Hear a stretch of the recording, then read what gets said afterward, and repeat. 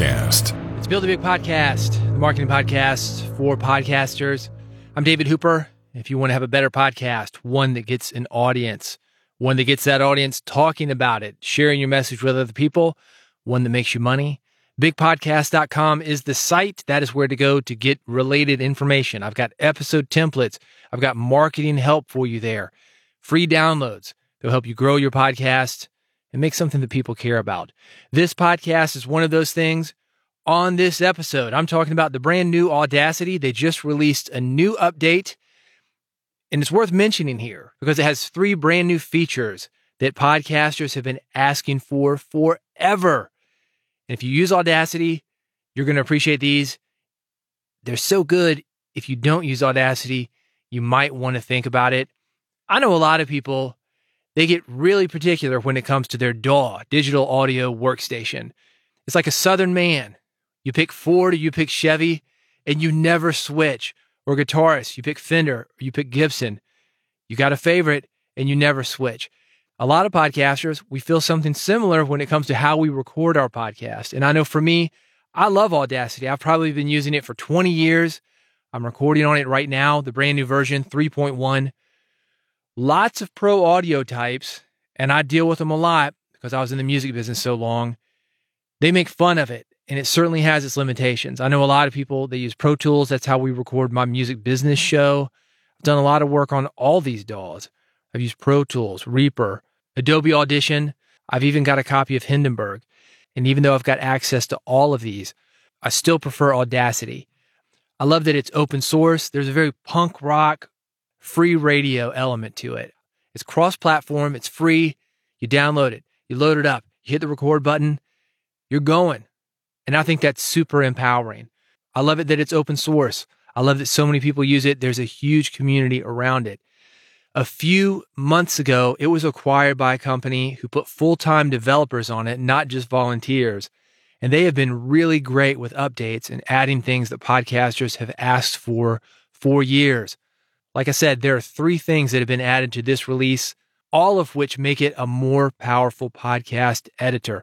One of these things, they have added clip handlebars, meaning that you can move audio tracks around a lot easier than you could previously. It's very similar to something that you would see in Pro Tools, Reaper. Most of the other DAWs have this. Audacity is finally catching up with it. If you need to delete a clip, it does not adjust the entire timeline. Previously, if you deleted a clip, let's say it was between the 5 and 10 second mark, you deleted that 5 seconds, it would shift everything over to the left so it came 5 seconds earlier. With this version of Audacity, it does not do that. I actually had this happen to me on the previous episode, the one that was just released. It threw off the timeline, and I was talking over my guest, or she was talking over me. What's going on? I don't remember it like that. Went back. Sure enough, I deleted one clip. It had shifted the timeline. I had no idea.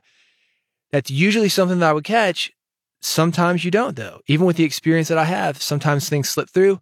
This is going to make sure that that's not an issue for you. They've got something called Smart Clips.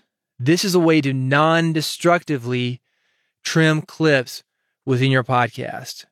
Audacity in general is what they call a destructive editor, meaning if you make a decision to cut something, to change something as far as EQ, put an effect on something, it's going to change it, and it changes it permanently. Smart Clips, it does not do that. You can move clips around. You've got the old audio with the changelog intact. So you can move the clips. You can go back. You can change it to the original audio that you had. It's a whole lot more powerful than it was. That's something a lot of people have been asking for. It's never been something that's really affected me because I believe in making a decision and sticking to it.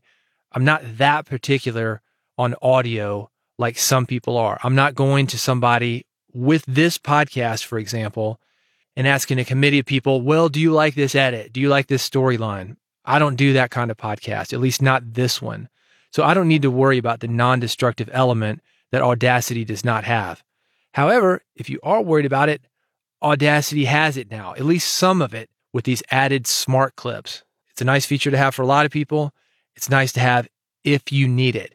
They've reworked the looping feature, meaning that you can play a clip and it starts over again and it plays a clip So it'll sound like this. Ladies and gentlemen, ladies and gentlemen, ladies and gentlemen, ladies and gentlemen. And as it's looping that, you can fool around on the EQ, you can fool around on effects or noise gates or whatever you're doing. Get the one that you want without having to start over and over again like you had to previously. It's great if you're doing any kind of tweaking on a certain type of audio, dialogue, and you want to hear different options without starting over. It will save you a lot of time.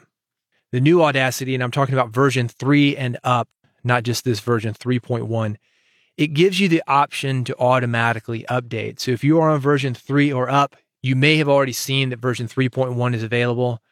I'm mentioning this update here on this episode because some people just update it and they don't know what has changed. I think these 3 features will help you, and it's at least nice to have them if you need them, just in case, if you're not going to use them right now.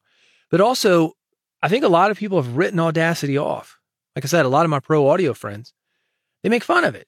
And I can't blame people. If I was doing mastering of an audio book and certainly music, anything that I was going to put out to the world in that way, I'm probably going to go with somebody that's got Pro Tools or Audition, something where they can tweak it just a little bit more.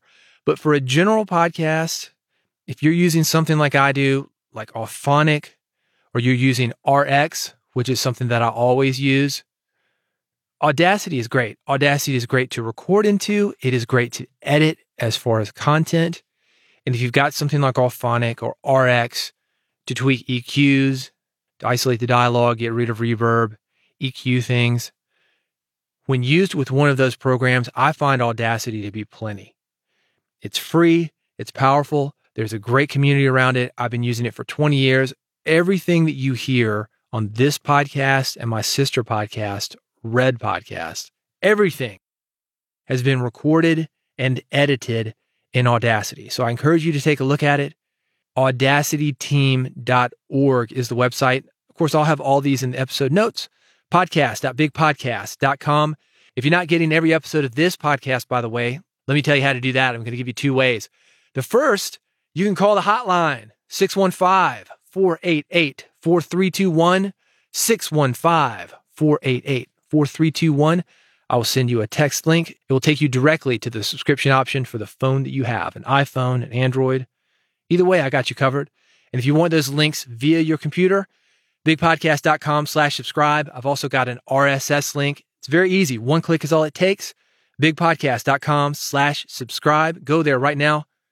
Pick your poison. Android, iPhone, RSS. I've got you covered.